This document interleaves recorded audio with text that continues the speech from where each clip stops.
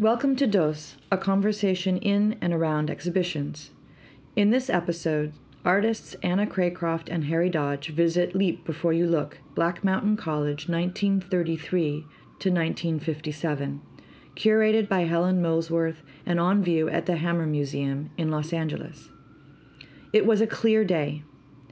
Their conversation is interpreted by Stacy Bouchy as Harry and Anna Salazar as Anna.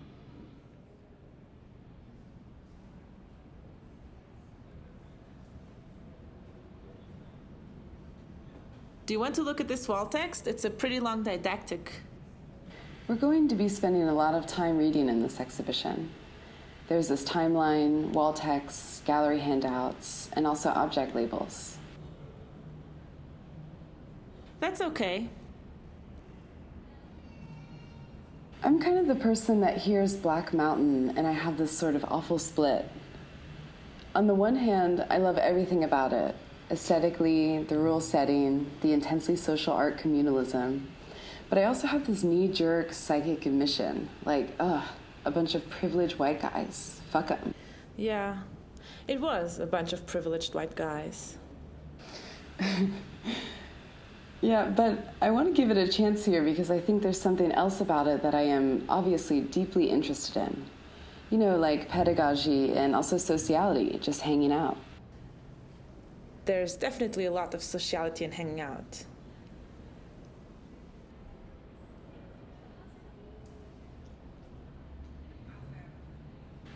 This is a beautiful portrait of Dewey. The abundant grayscale, that grain, the silver gelatin glow. This is another interesting thing, too, about the show. This work, I think, is one of the students'. So there's a dual purpose to all its parts. Yeah, this looks like art and document at the same time. I find that retooling of function intriguing here. It's subtle, but suggests a breadth of interest, a kind of odd fertility. That's a surprise in a didactic timeline. You know, I was just in Houston and happened to visit the Menil collection, where they almost wholly dispense with the didactics. There was something disorienting, and also deeply orienting, about seeing these kind of false analogies being made. You know, the way they put something of the shape into proximity of something shaped similarly, even if they were created thousands of years apart. And they don't really address the license they're taking with these objects. You see items from locations across the globe, from totally different cultures, and nothing is said about that. So you're just kind of enmeshed with nearly pure form and aura, false analogies, equivalences, and so on. That was really powerful, weirdly powerful.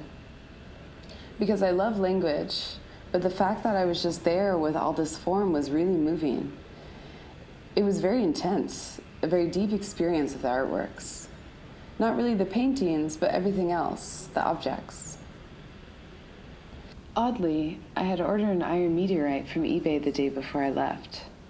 So I had this kind of overloping, addictive feeling the whole time I was in Houston.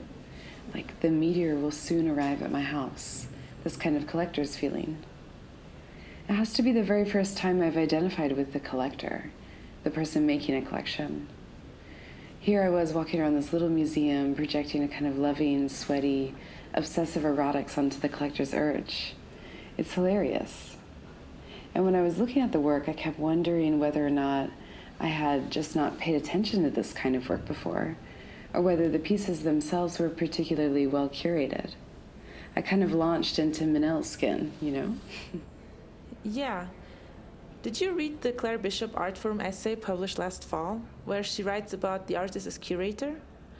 How artists curate by taste or personal affinity and are not obliged to put the provenance of the works, and whether this is an ahistorical, academically irresponsible approach. So then there's this sort of thing that happens when you look at it. You think about the artist who curated it, right? And I think that's kind of the experience at the Menil.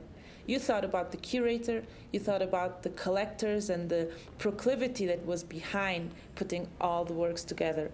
And then you thought about what it is about this individual work that was powerful.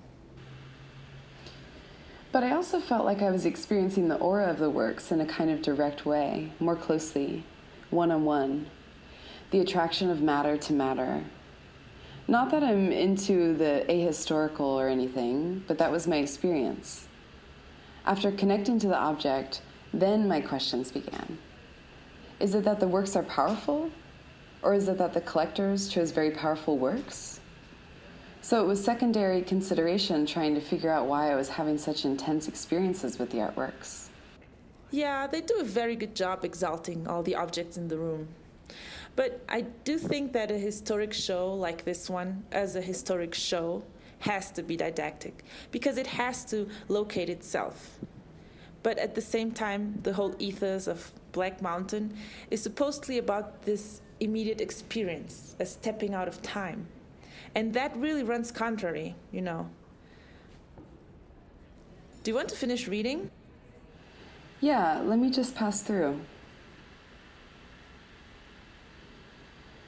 Did the students pay to go to school? Yes. They have all the numbers of what was paid, and it was pretty low. And there were students who paid less, and there were situations where really good students would be allowed to pay way less than others. But there wasn't anything like a scholarship. There were accommodations made. And then for students who weren't as good, they would stay so long as they were paying. I realize now I've always kind of idealized it, assumed that it was free or no one was paying much. It was absolutely not free, but also there was a work program towards the beginning. It wasn't directly related to tuition, but was connected to what students contributed to build and sustain the school. Many of them farmed to grow the food and constructed the buildings on campus. Yes, that is so fucking awesome, I think. Because during that kind of work, a lot of sociality can happen. And that's what many people argue for as a positive aspect of the school, especially because the students weren't forced to do the work, but many apparently wanted to. That's positive. Volunteerism strikes me as optimal policy. Always the best first experiment, right? You know, it seems like if you were there with everyone, it would be fun to go build something or clean something together. How about these Albers wood blocks? I have to say they're so beautiful. They really are. That's a woodcut on plywood or something? Yes, I think it's just the grain of the wood. Awesome. They look really contemporary, this line quality, the palette. This one looks really spaceshipy. So this school lasted 25 years? 24 years, actually. Apparently, John Andrew Rice, who started the school, didn't want it to last. You know it was an art school, right? Black Mountain College was not an art school. Oh, it wasn't? Officially? It was just a school? When Rice started, a part of the idea was to create a kind of learning environment where arts was at the center, but it was really about the whole person learning, not about studying a specific field. Oh, so yeah, that tension. We kind of have that. Those tensions intra-departmentally at CalArts. Common enough. You're always going to have faculty who are looking to hire more people who teach skills, you know, figure out productive ways of talking to the students about manifesting objects. And there are going to be people who think that it's a zero-sum game. Someone in a faculty meeting last year said that they thought skills teaching inhibited thinking.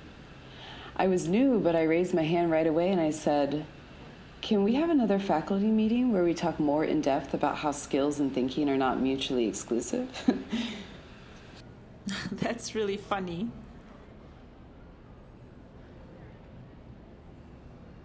But I mean, it's one of my abiding interests. The question of how the body's non-language intelligence interact with language. It's emergent, you know, a hot potion. I mean, intelligence is. And it can kind of ride on a few different substrates. Not exclusively material on the inside of your skull. I mean, people still devalue the idea that the body is thinking. But yeah, It creates an interesting faculty, an interesting curriculum. It pressures the students. When people have this diverging interest? Yeah, different versions of what should be taught. The debates are productive. Faculty come into your studio with different ethos. I think some people would argue that that's really confusing. It is no doubt confusing, but it forces an important issue. They realize, oh, I have to sift through this stuff because there's no party line here. And it throws them back on their own sense of empowerment or agency. That's my idea. I am absolutely for educating students with a sense of their whole lives being at stake, pushing them to address the world, enter sociality, embrace a sort of civic, ecstatic obligation. I agree with you, but I also think that one of the problems that happened at Black Mountain is that there was so much conflict. You could say that this is what made it a thriving community, because it was so unfixed. But there were constant debates about whether the school should have a more focused curriculum, or was it about the whole person? Was it about thinking beyond the community? Was it about these disciplines? It seems there was all this time wasted on that. But at the same time, it made a community that was constantly in flux and always asking questions about itself. Yeah, so why do you think of that as a problem? I'm saying that there are some problems. From some of the reading that I've done, it seems that people would get really dogged and fixed in their positions.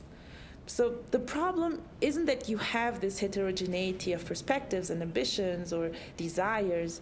The problem is the divisiveness that ran on in this school, literally, like paranoia about certain groups of people forming dissenting communities. Oh yeah, I see. An instance of when an excited, productive debate just becomes negative and divisive. That can happen. But it's worth noting that this is distinct from a situation in which folks pop a red flag up as soon as debate or differences of any kind occur. Right. But there's a human reality to emotional investment in positions that just happens with relationships and all these people living in such close proximity. How do you create an environment where people don't start setting off, where flux is productive and is generative rather than just unstable? And it feels like there's a way that historically, retrospectively, we look at this and see it like an environment of all these fervent, fertile creativity, but it doesn't necessarily feel like it was at the time.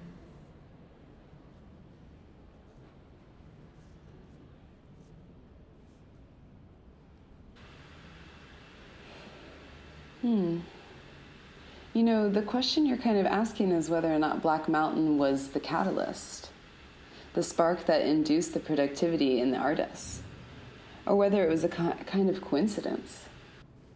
That's exactly right, and I don't know. How would you know? Well, there's no way to know, especially because it didn't go on long enough that you could isolate some quality, some cause-effect correlative. But we want to believe in education so much that we want to say these amazing ideas, these amazing people that come out of this education or whatever it is, this school, this philosophy, whether it is Black Mountain or something else, they are the product of that environment. Yeah, we want to say that, but we don't know. Especially because it seems that there was a kind of feedback loop with people that were doing well. They were exciting to begin with, and then they were invited. Exactly. Which is how art schools still work. You're kind of mixing people who are unstoppably productive but want community and peer discourse with those who are aspirational and need feedback, all manner of support. Some can pay, some can't. And you know, it's a fantastic human-made stew of energy, bodies, aspirations, obsessions. It is very produced. Yes, designed and produced. Graphic tectonics. Shanti Shawinski. I've never seen this before. Wow, look at this one. This is beautiful. La Luz by Annie Albers. The aesthetics of the show are kind of evoking a countrified space. this kind of aesthetics of craft or the aesthetics of the rule, whatever that might be. This kind of porch feeling, this primitive furniture. There's a kind of anti-50s, an anti-slick aesthetic. And it's not like it's not a clean exhibit, but there's this kind of pervasive feeling of it not being vacuumed of its historical texture. Right. And there are all these small, flat works hung together in radically different frames. So it has this eclectic vibe. This wall is really funny, though. It has a kind of group show at the school feeling. It's hung really close together. Unusual in a museum setting. And it is really comical how they repeat the motif, the mountain, certain shapes, certain color relationships. You do sort of feel like you're rooting for Team Black Mountain.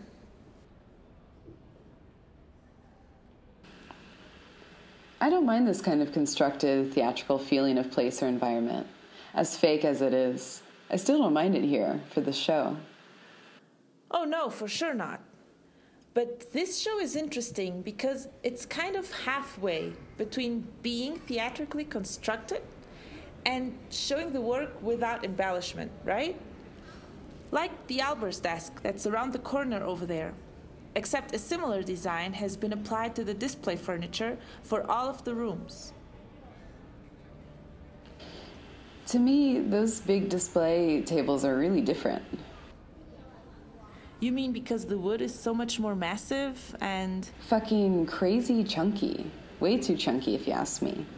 There's no reason to have them that chunky. Only to make them totally separate from the Albers furniture. Right. Makes them feel more like a pedestal. I don't know why they would make it so chunky. It's very, very strange. It's a little bit kind of like a woodworker's table. It's a little shakery, or a little crate and barrel-y. But maybe they did it to really set apart from the Albers furniture, which has a kind of weightlessness suggested.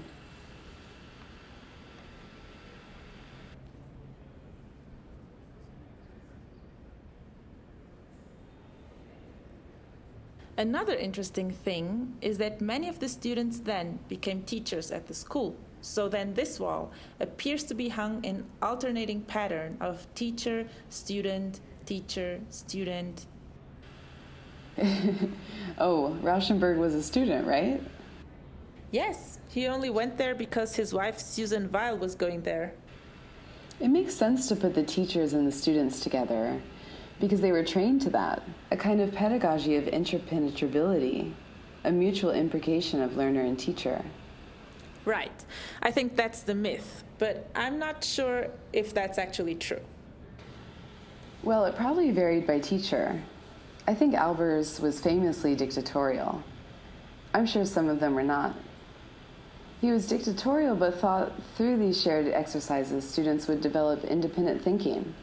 Productivity and a creative inertia.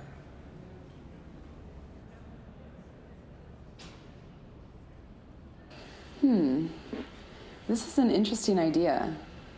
It contextualizes Black Mountain historically. The horrors of war, the valuation of the individual, a kind of forming force. It's about the zeitgeist there at the school with regard to communism or variations on communalism as they were being practiced at the time. I think it's very interesting to see how the politics of personal responsibility, individuality, sociality, and the rhetorics and practices of interconnectedness manifest in our community. It's a really auspicious moment right now because of climate change. I'm finding this whole renewed conversation about interconnectedness kind of rolling up. It seems to me almost a mainstream belief suddenly. The idea that we are interpenetrated by or connected to our environment and everything in it. And so it definitely has its place in an art school. And there now the conversation isn't just about, say, collaboration, but really about what it is to be an individual. Is that even possible, and how does that work? What is it when we, like Lasant wrote, consent not to be a single being? But at this point, the 1940s, Obviously, there's a whole different pressure on the idea of the individual. It seems like it's pressured by fascism or pressured by communism. I'm assuming here, but maybe you know more. I think the cultivation of individuality being applied at Black Mountain College fell under the rubric of progressive education. The purpose it served here evolved out of the shift in pedagogy from the 19th into the 20th century, and that's why Dewey gets invoked right at the beginning, because he evolved some of the existing theories about the necessity of individuality for education, but then it's like each student needs to be addressed on their own terms. Yeah, I agree with that. But I think... But for Dewey, on their own terms also means as responsible citizens, as beholden to their community, with a commitment to their sociality, their culture, its traditions, etc. I read recently that Dewey's theories were adapted to appease the industrialists who supported him, and thus became less about individuality and more about training students to perform and behave. So actually not empowering students as a single being, but fixing them within a set of power relations. Look at this. This has to be deliberately hung because the works look identical next to one another. But this is a Pat Paslov, and this one is a de Kooning. Here are more like the Rauschenberg.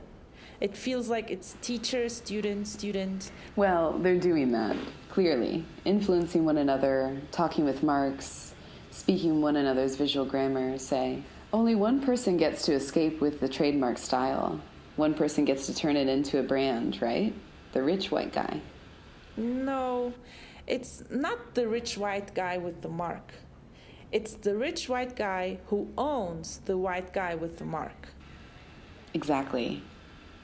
But people do think together, paint together, find shapes together, and become, interested in a web of materials together. Yeah, I think that's what you want a show like this to say. But it does focus on the names that we recognize. Or at least it's difficult not to do that as the audience. There are so many people who were at Black Mountain for longer than, say, de Kooning or Motherwell, or who were more influential, like MC Richards or Shanti Shawinski. The show doesn't seem concerned with making a kind of social critique, placing anything in a kind of contemporary light or value judgment. These didactics are very much reportage, very little overt analysis. Right, but the making of the show right now seems so prescient. I mean, it was Helen Molesworth who initially curated the show, and she also recently moderated the conversation in Art Forum about the state of art school right now. So it seems like the show has a stake in how we value art schools today.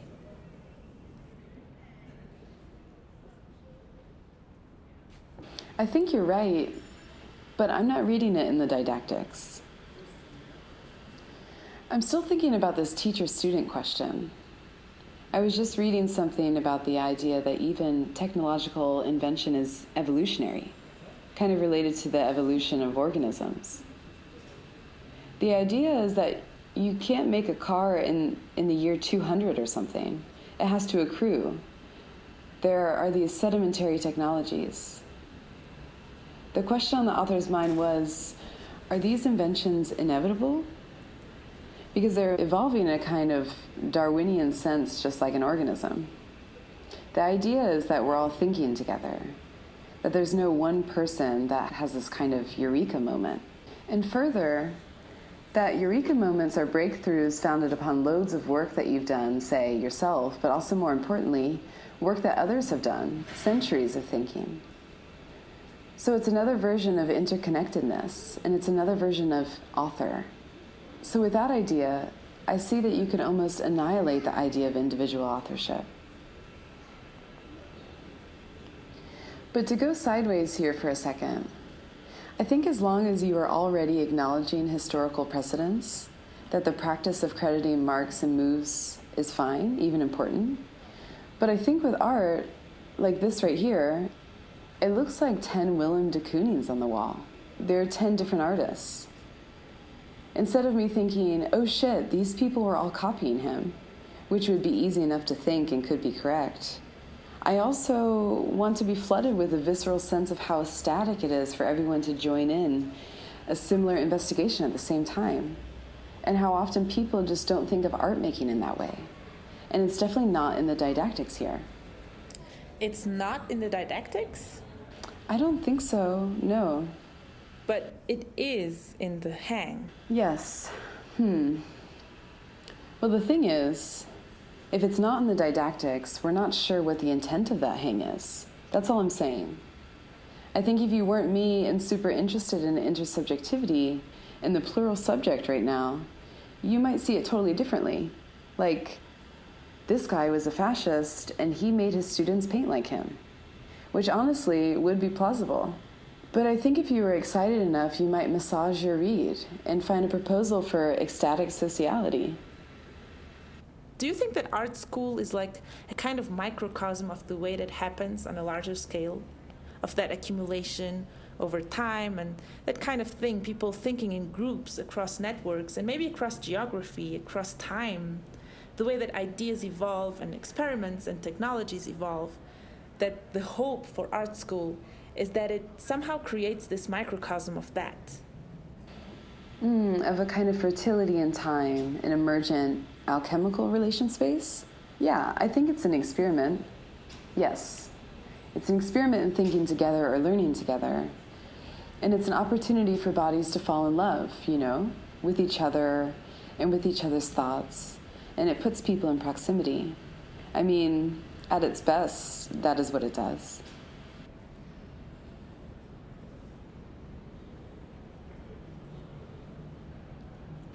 We walk through this and I realize how imprinted I am with the aesthetic of all this work as true art.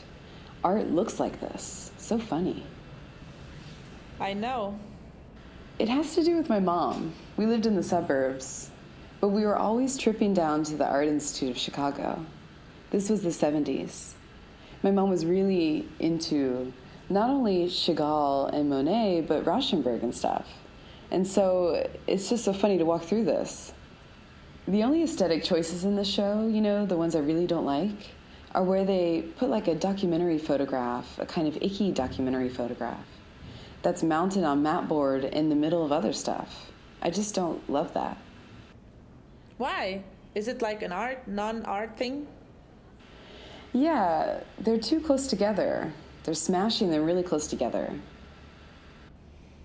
But for me, that's where the show is interesting as a didactic, because it sort of puts all the information on one plane. Like, that is obviously photodidactic if you're looking for a way to describe it. Yeah. The one of the dancer next to the leaves. There was a picture of a dancer next to Albert's leaves from the cover of the book. Yeah, I remember. I'm into it because it undoes the art, the artiness of the objects. God bless you. And then you have to look for each of the objects and ask, how is this a didactic? What does this teach me? Oh, I see. It democratizes as a didactic instead of everything is art. That's what I want. Everything is a didactic. I love that. I just want somebody to explain the world to me. I love that idea. Well, that's what we're doing.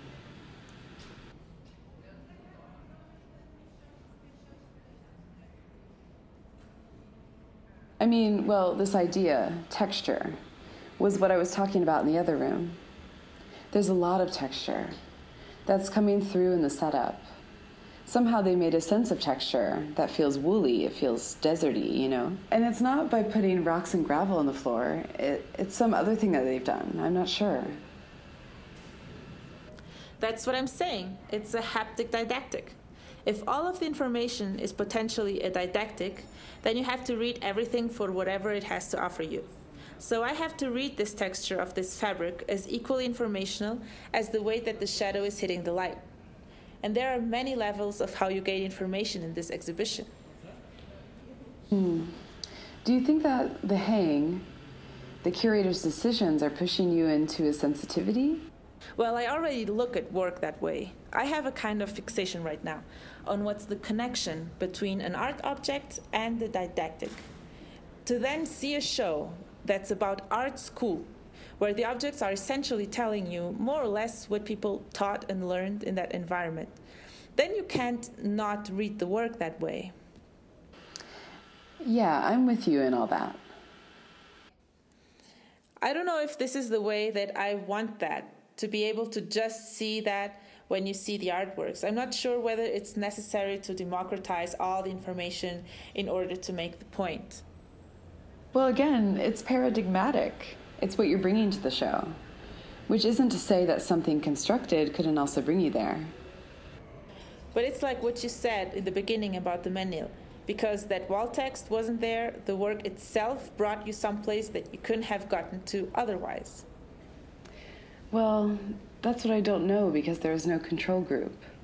All I know is I've never looked at work in just that way. Really, it had to do with my meteorite. I was about to get this natural object. And I'm always amazed by natural objects. And so I'm often not as amazed by human-made objects. But it went away for a minute, and I was just as amazed by the objects in this museum.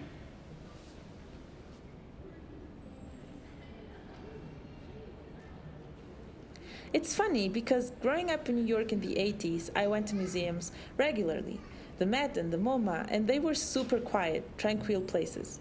So that was always my place of reverence and meditation. But then this shifted over the last 20 years as museums became more focused on their populism and attendance numbers, and I totally got disillusioned about them and distracted whenever I visited the galleries. So I couldn't have that feeling anymore. And the only place I was able to have it again was at really amazing rock formations in the desert and mountains. And then I only could find that reverence in a natural environment. But then I went to the Menil and something came Thank you back. for listening in. Dose Audio is produced and edited by Ezra Tabul and Seth Pouat. Dose Conversations are instigated and edited by Sarah Demuse in collaboration with the original speakers. Join us again next time.